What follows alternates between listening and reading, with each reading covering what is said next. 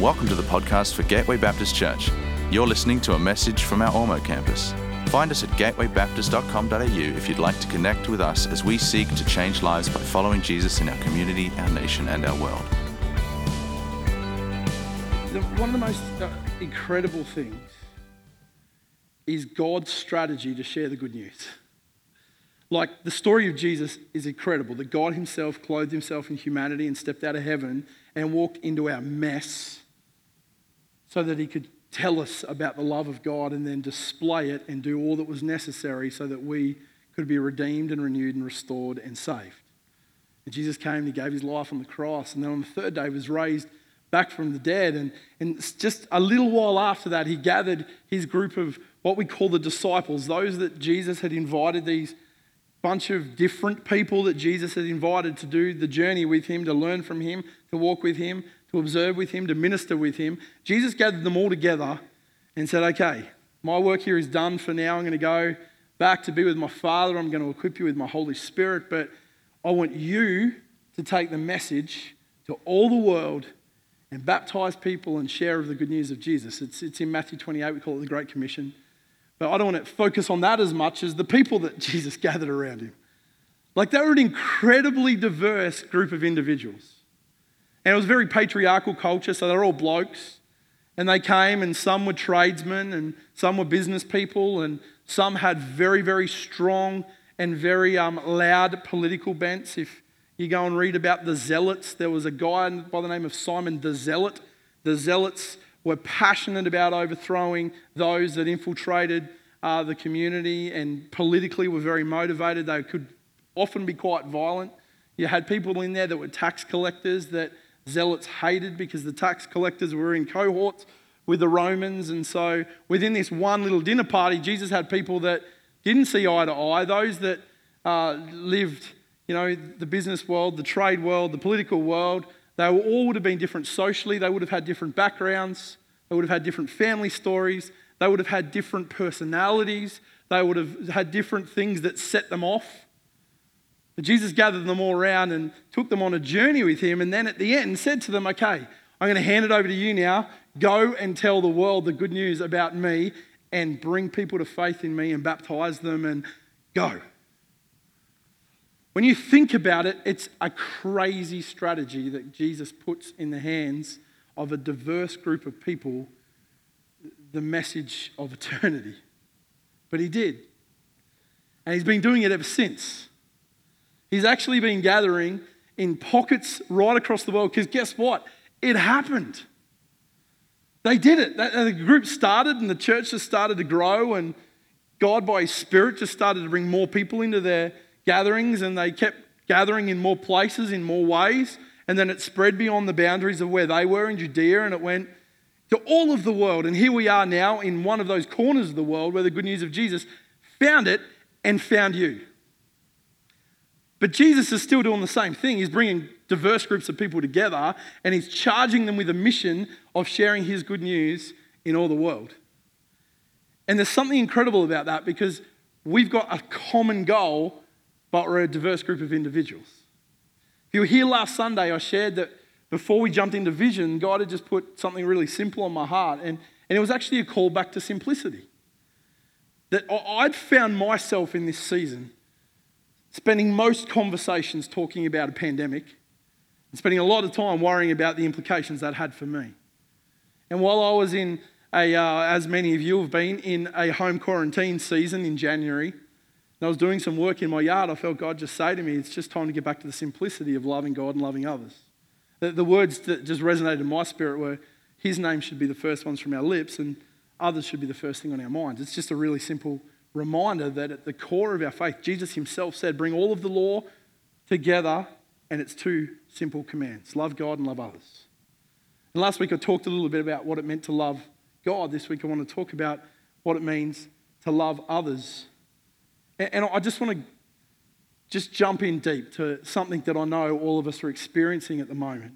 Because if I'm really honest, I don't know if I could remember a trickier time to navigate pastoral ministry than the last couple of months. Well, the first couple of years of the pandemic were tiring, but the last couple of months some things have happened that have made us together more aware of the things that we differ on. The church has existed for millennia with people who see the world differently, but have decided to stay united around something bigger than their difference. And that is the good news of Jesus. His death, his resurrection, and his offer of life, and his call to follow and serve him.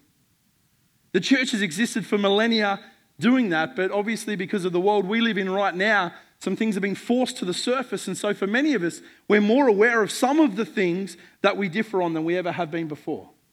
I don't want to tell you anything new, but let me just put you in a bit of a picture here this morning. Right now today, you are worshipping with some people here that voted differently in the last federal election or state election than you did. I'm not going to ask you to show your hands, but we've got some Liberal voters here. I know because they tell me. We've got some Labor voters here. I know because they tell me. We've got some people in this room that voted for the Greens. I know because they posted it on Facebook. We've got some people that voted for all manner of minor parties. We've got even some people that probably didn't take the election very seriously and just numbered 1 to 7 down the page. Like, I'm not telling you anything new, but I just want you to grasp for a minute that politically, we're a diverse group of people. Right here in this church today, you're worshipping with some people that see some key theological texts differently than you do. I would say some texts that aren't like make or break 101 things, but some things that people in this room that love Jesus and love his word and are faithful to studying it have chosen to interpret differently than you do. If you want to see what this looks like, do a 6-week study in your life group, term 1 this year on the book of Revelation, and then come back and report to me how it's going.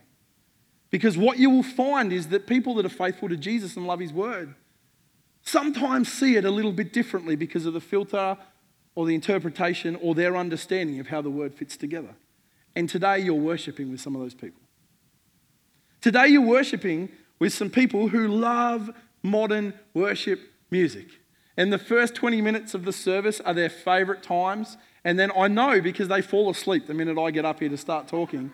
But when worship's on, they're just hands in the air. I went to a church a few years ago in Melbourne just to visit, and it was way more out there than we are in terms of effusive in their praise and the way they engage the whole body in it. And I was about halfway down standing, I think I was with Jason Elsmore at the time, and we had a guy that got out in the aisle next to us, must have been 50, and for 45 minutes while the music was on, he just did these ones. And at one point he did a spin and clocked the old lady in the aisle, but didn't miss a beat. He just went over and gave her a hug, and then back he went. As soon as the worship finished, he walked outside and had a smoke.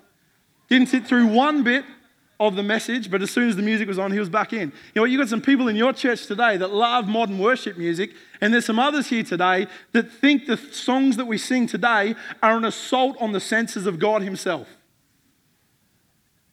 That really, the only right music we should sing are the hymns, which of course were the songs that Jesus himself sung, weren't they? My point is, people see things differently to you do. And God's put you in a church with those people. Some of you are going to worship like this now. Like, who are those ones? Today, look, I think you get my point. I could go on all day and talk about the things that we differ in, the way we see the world, the way we parent, the way we understand how the best way to do kind of married life, our attitudes on kids ministry and forms of worship and liturgy in church, our understanding on 1,000 different things. The reality is the church and our church has existed like that for a really long time. But yet right now it feels like we're more aware of some of the things that differ amongst us. Whether it be mandates or vaccines or border closures or quarantine rules or masks or QR codes or appropriate hand hygiene, you'd have to be really blessed to live on a cattle station 2,000 k's west of Longreach right now to know that they're not real issues that are occupying people's thoughts, hearts, and minds. Some of you this morning are just filled with anxiety at the mention of these things, while others are just thinking that it's finally time their pastor's going to nail his colours to the mast and tell us what he really thinks, because he's done a really good job of not really going there for 2 years. Well, if that's the case, I am going to nail my colours to the mast this morning, but I'm going to disappoint a whole lot of you. Because if I'm going to tell you the thing that I think God's called us to together, it's that those things are not the things that should define who we are together. Even though they're very real for all of us in our own ways right now. And I'm not saying they're not important, and I'm not saying they're not good things to challenge each other on and to talk about and to wrestle with, but we're not going to let that be the thing that defines the body of Christ here at Gateway Ormeau. Because the thing that defines his church has never been what we differ on, it's always been the thing that we're unified around.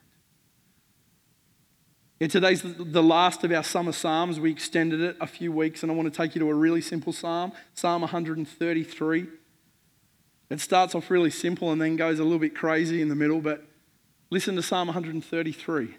How good and pleasant it is when God's people live together in unity. Just let those words just wash over you again for a minute. How good and pleasant it is when God's people live together in unity. It's like precious oil poured on the head, running down on the beard, running down on Aaron's beard. Any Aarons here today? No. But running down on Aaron's beard, down on the collar of his robe. It is as if the dew of Hermon were falling on Mount Zion. For there the Lord bestows his blessing, even life forevermore. You know, in the ancient world, oil was something that people would anoint guests with when they came to their house. We don't have that in the same hygiene practices or washing facilities that we do today. And so after a long, hot, sweaty day in the Middle East where, you know, you probably had dust caked on with sweat when a visitor came to your house, often what you would use is oil to anoint them. And oil was something that refreshed your visitor, but more than that, it was something that added fragrance to them. So what the psalmist wants to say is unity is such a beautiful picture in the eyes of the Lord. And he says it's like oil that just doesn't just kind of remain on the forehead. It runs down through the beard and onto the collar like Andrew Mayne on a sweaty summer's day. But it just runs down. It's a picture of the psalmist is saying unity is so beautiful, so refreshing, so fragrant, and so abundant. That's what it is like when God's people live together in unity. But then he goes into this funny thing where he says it's like it's flowed down through Aaron's beard. Now, in the Bible, Aaron was the high priest, the brother of Moses. And oil was used not just to refresh and add fragrance to your guests. It was actually something that was used to anoint, to set apart. It was used for a holy purpose, to set apart the priests. And so I think the psalmist wants to say to us is unity. It's refreshing. It's a beautiful fragrance. It's an abundant fragrance, but it's a holy venture. And when unity exists, that's where God wants to command his blessing. How beautiful, how good and pleasant it is when God's people live together in unity. But let's be honest, it's not easy, is it? And so I just want to give us a couple of thoughts this morning that I really want to encourage us with, but challenge us with, especially in the season in which we find ourselves. Because as we move into, I feel there's a really important message as we move into Vision Sunday next week. I'm saying, church, let's choose to be these people together. Because God wants to do what he's done for generations to come, as he's done in generations past, which is bring a diverse group of people together in unity. With single mind, single voice, single focus, single vision.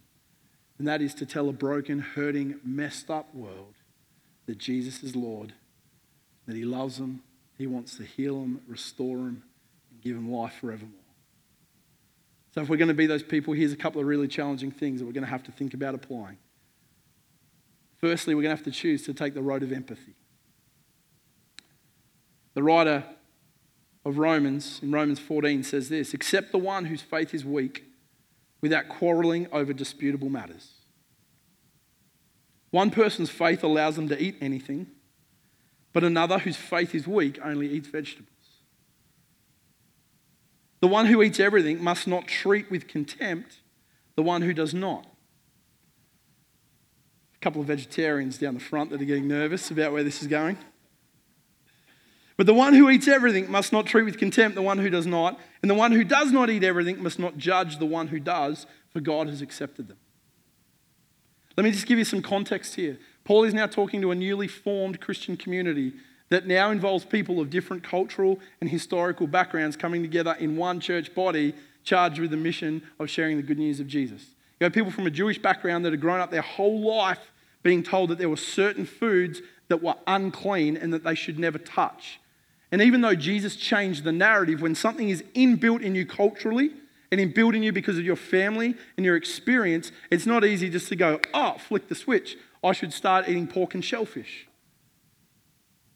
More than that, they've grown to know that meat should be actually sacrosanct. In other words, if anyone's taken an animal to a place of pagan worship, and that animal was used in some weird and wonderful sacrificial ceremony to a foreign god, that meat was off limits. And so there was a whole group of people, Jews and Gentiles, that were in this newly formed Christian community that actually thought, we actually don't know where our meat's coming from, and unless we can be sure, we think it's safer not to eat it. And so they chose the world of vegetarianism, which in that day I don't think was as glorious as it is today. There's some good food around now if you're a vegetarian. But they chose that because their faith conviction told them that to do anything else was actually going against what they knew of the God that they'd grown up to serve. Now, in the same faith community, there were people that just heard the words of Jesus that said, don't call anything unclean that I've called clean, and were just like roast pork, crackling prawns, lobsters. Oh, they were just into the feast. And these two groups of people come together, and you can imagine what the talking point for them was about. What are we going to serve at the church party at the end of the year? Because we shouldn't just do a barbecue because there's going to be a whole bunch of people of us that can't enjoy that. We need to kind of go vegetarian because we don't want to. And so the whole discussion and battle was around what food they ate. And Paul says this, that shouldn't be the thing that defines who you are together. He doesn't dismiss it. He understands that there's history and context and culture that people have to wrestle with. But he wants people to understand that everyone is a recipient of the grace of God and followers of the resurrected Christ. And that's the thing that matters the most. And we have to find our way around the other issues that would rise up and threaten to steal our unity. Paul says simply this, the one who eats everything, here's his command to you. Don't show contempt to those that don't. And, he says, the one who chooses not to eat everything must not judge and treat with contempt the one who does. See, Paul's challenge isn't to one group, it's to both groups. He says you've both got a decision to make here, you've both got to lean into this. He invites everyone into the one story. Eugene Peterson, I love the way he takes this passage and paraphrases it in the Message. He says this, welcome with open arms fellow believers who don't see things the way you do. Want a big point for this morning? Here it is. Welcome with open arms fellow believers. What's the most important thing? Who we believe in and who we put our faith in. And we should welcome them with open arms even if they don't see things the way we do. And don't jump over them every time they do or say something you don't agree with, even when it seems they are strong on opinions but weak in the faith department. Remember, they have their own history to deal with, so treat them gently. Here's the rub. Empathy sometimes is about listening and understanding, not about being right. It's about how we treat one another even when we don't agree. I want to give you a challenge. Right now, if some of the issues that are confronting us are really challenging to you, why don't you take that posture of a learner? I've tried to do this in recent weeks, and I've got to say it hasn't always been easy, but I've chosen people that I really trust as friends, that know I love them above everything else, and I've asked to try and seek to understand. And it helps to see a different perspective. Even though in the end I may not agree, I can at least acknowledge there are others that see the world through a different lens from the one that I have. and believe in it just as strongly as I do. But Romans goes on in chapter 15 to unpack it a bit further. And just a little snapshot of Romans 15, verse 2. Each of us should please our neighbours for their good to build them up. For even Christ did not please himself. And verse 5, may the God who gives endurance and encouragement give you the same attitude of mind towards each other that Christ Jesus had. So, and listen to this, with one mind and, say it with me, one voice, you may glorify the God and Father of our Lord Jesus Christ. So we've got to choose the road of empathy. Secondly, we've got to choose the road of humility. I've learnt something about myself. I like to win. A little bit of a competitive streak in me, which I now see manifest more through my children. But it's there in me. I like to win. I'm a park runner. A seasoned park runner. 3 events over 3 years. 2 years, sorry. 2 this year though. I was there yesterday. Thank you, Anthony. Chrissy and I decided, to put you in context, at the end of last year, a young lady in our church, Kayla, challenged me to a race. She challenged me in February to come to Parkrun and race her, and I told her that I'd be there on the 27th, knowing that the first 27th, that was a Saturday, was November. So she pestered me about it all year, right? And I told her that whoever won the race would get a donut, knowing full well that I had no chance. Anyway, so I went and pre-bought the donut and thought I'd better just turn up to this thing to appease this young lady that's been at me all year. And I turned up and actually enjoyed it a little bit more than I thought I was going to. So New Year's Day came and Chrissy and I got out of bed, even though we were tired after a late night, and went to Parkrun. And for the first time in as long as I can remember, I ran 5Ks without stopping.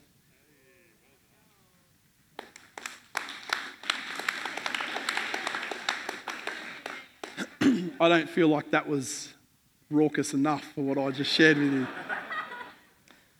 Anyway, there was a lady, and it's the worst thing you can do is try and guess someone's age, but she's not here and she won't be listening to my podcast. So I'm going to guess she was about 55 or 56. Anyway, she was quite a bit older than me. And the whole way, right, I'm just trying to not stop. I'm focused on not stopping. But she was walking and running. She was doing this intermittent, I can't even say that word, this walk a bit, run a bit, walk a bit, run a bit.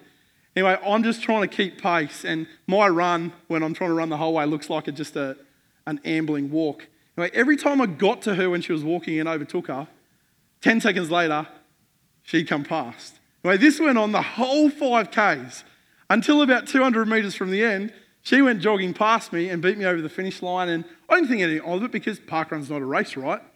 Yeah, right. Anyway, I'm trying to get my breath. I'm sitting down on the logs, and she wanders over 5 minutes later and says to me, "Oh, that's great. Good on you for coming out New Year's Day. You come often?" I'm like, "Oh, it's only my second time, but I'm planning on making it a more regular occurrence this year." She goes, "Yeah, it's always good to have someone to pace with, isn't it?" I'm like, "Yeah." And she goes, "I really just wanted to beat you today, though."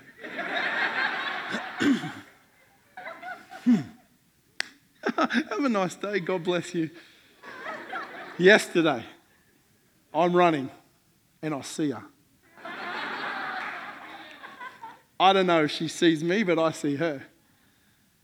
Parkrun's not a race, right? That's just, you're just doing your own thing. Anyway, there's a bit right near the end, and she's in front of me, and she's 200 metres in front of me the whole time, but I can see her. She's walking, she's running, and I just get a little bit closer, and I'm like, "Oh, I've got no chance today. I'm not feeling awesome."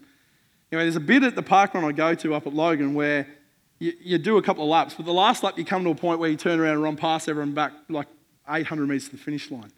And she's probably 100 metres in front of me at this point. She gets to the turnaround, and I'm thinking, I was her pacing buddy on New Year's Day, and I didn't even know it. I wonder if she still recognises me.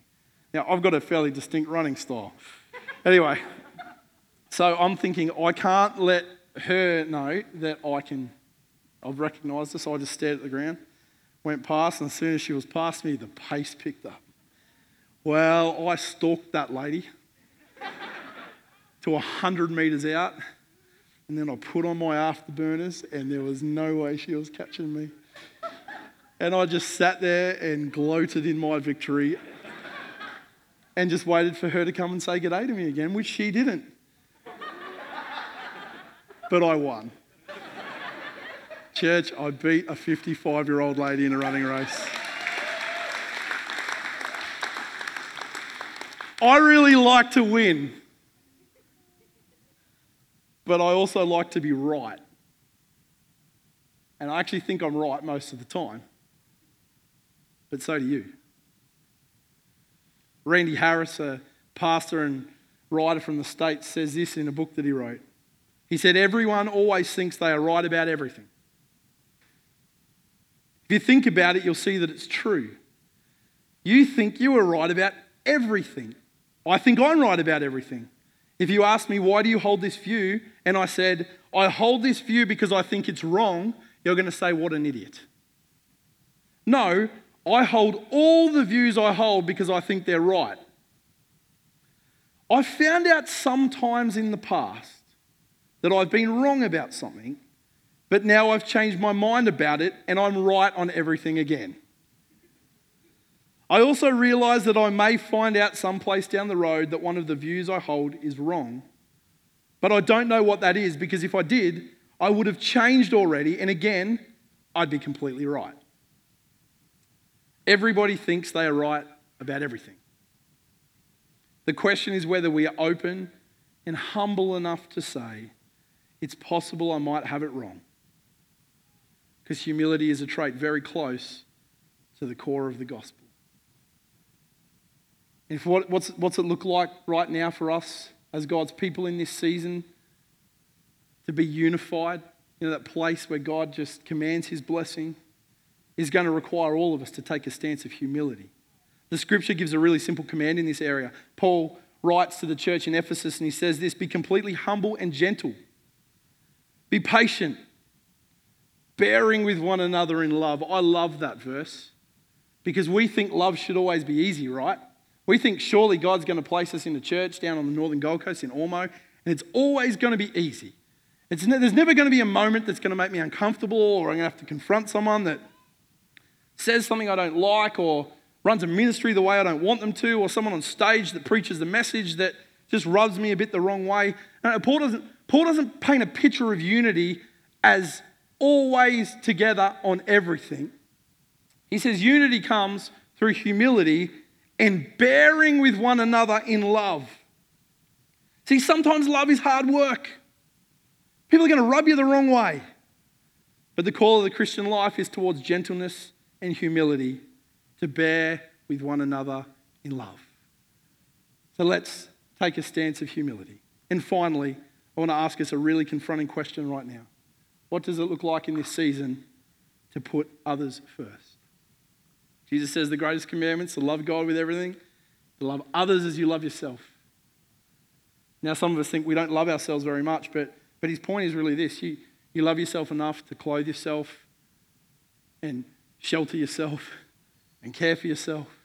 Like the love that we should have for others should at least match the way that we care and show concern for our own needs. And I reckon, if anything, this season has drawn all of us to be such self-focused, to take a stance of self-preservation, and God's calling us back to a place of other firstness. So I want to challenge you to ask this question, wherever you stand right now, of what does it look like to put others first? What does it look like to put someone first who doesn't agree with you? You know, this morning, and I just want to honour the guys that come in here every week and set up for us and make sure this is a great environment for worship. Glenn and Huddy and the team walked around and wiped sanitizer on every single chair that you're sitting on this morning. Some of you think that is just crazy use of resources and a waste of time. But guess what? We're doing it right now because that's the thing that allows us to come together in worship. And whether you agree with it or not, I don't think it matters, because I think right now there's some people in our church that are really nervous about being together in large groups. They're feeling vulnerable. They're feeling exposed. They've got medical histories that you don't understand. You've never heard their story. You've never listened to their story. They don't want to share it. They don't want to put it out there. But they come here and it really, really matters to them that we do the simple things to do our best to care for them in their vulnerability in this season. So right now, it doesn't matter what my opinion is on whether we should sanitize the seats before church. We're going to keep doing it because even if it's completely pointless, if it helps 2 people in this room feel more comfortable about gathering in worship and being with their church family, we're going to do it.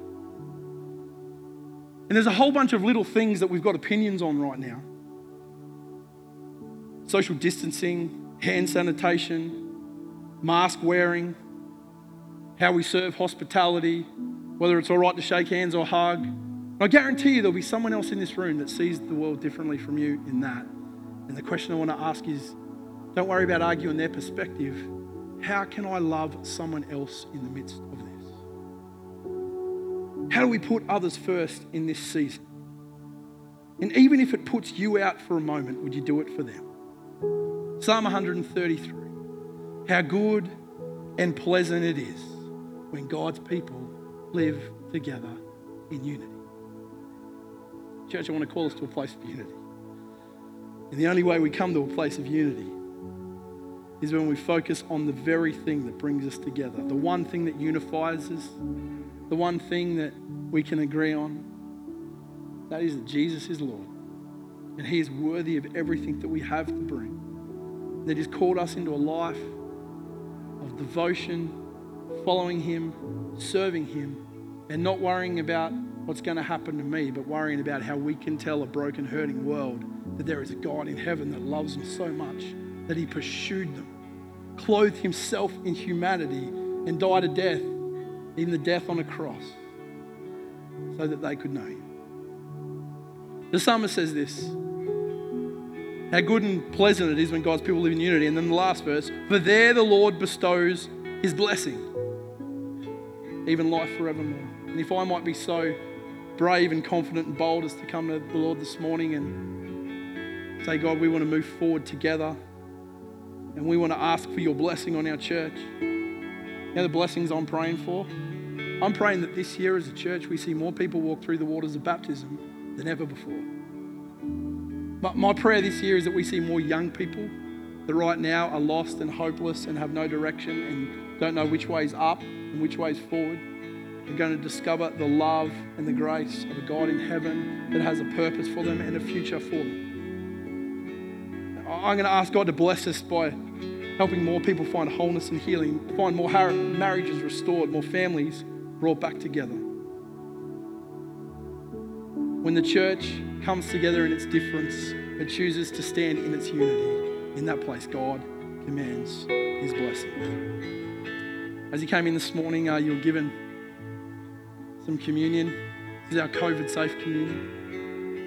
And I want to take a moment this morning just to invite us to do the very simple thing that the Bible invites us to do as a reminder of the thing that unifies us.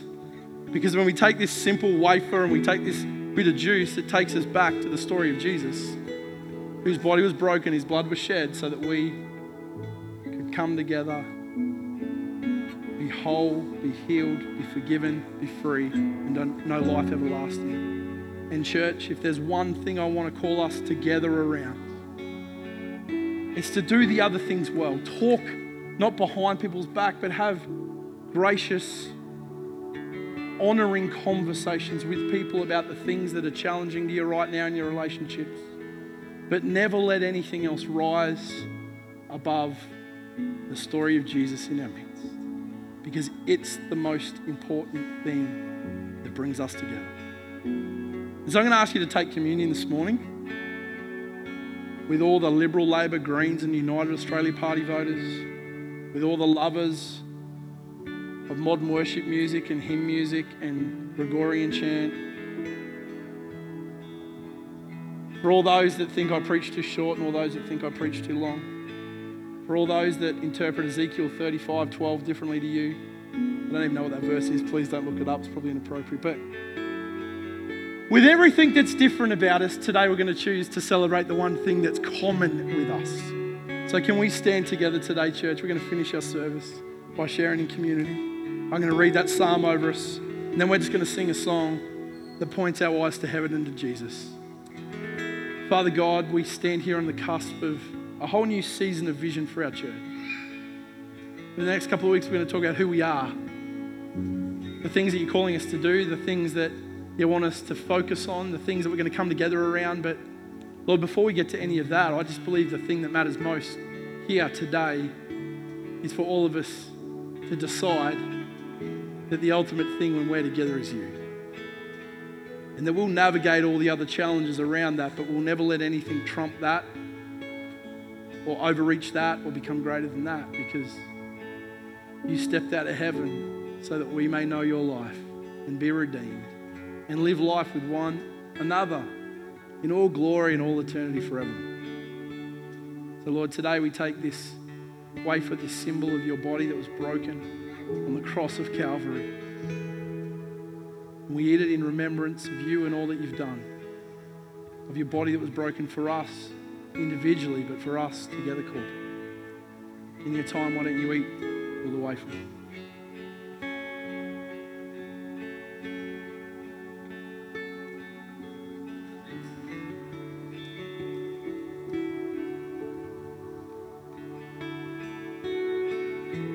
Jesus on the cross, his blood was pouring out of his body, looked down, and even in that moment where just the one who created all things could have just spoken curse over those that had done this to him, just spoke words of hope and forgiveness. Father, forgive them, they don't know what they're doing. God, your blood was shed for all of us. No matter our story, our background, our nationality, or no matter where we've come from, no matter the mistakes we've made, no matter the things we believe, no matter where we were yesterday, God, your blood was poured out for us.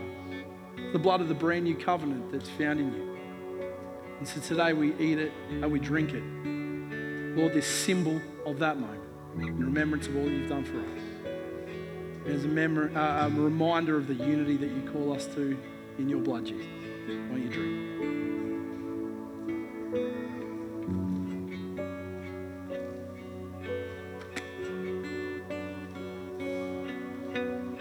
Church, this matters because right now, Ormeau, Pimpama, Coomera, Kingsholm, Tanamera, Shayla Park, Canubia, Beenleigh, wherever you're from, Madrabar, wherever God's brought you from today, this matters because who we are together really matters. Let's not be that church that just pales into nothingness because we got caught up on stuff that didn't really matter. Keep our eyes fixed on Jesus and walk together in all that he has for us. Let's sing. We hope you've been blessed by this message. We are a growing family and we'd love to see you at one of our Sunday services because everyone who comes through our doors is welcome. You can find out more about our community and locations at gatewaybaptist.com.au.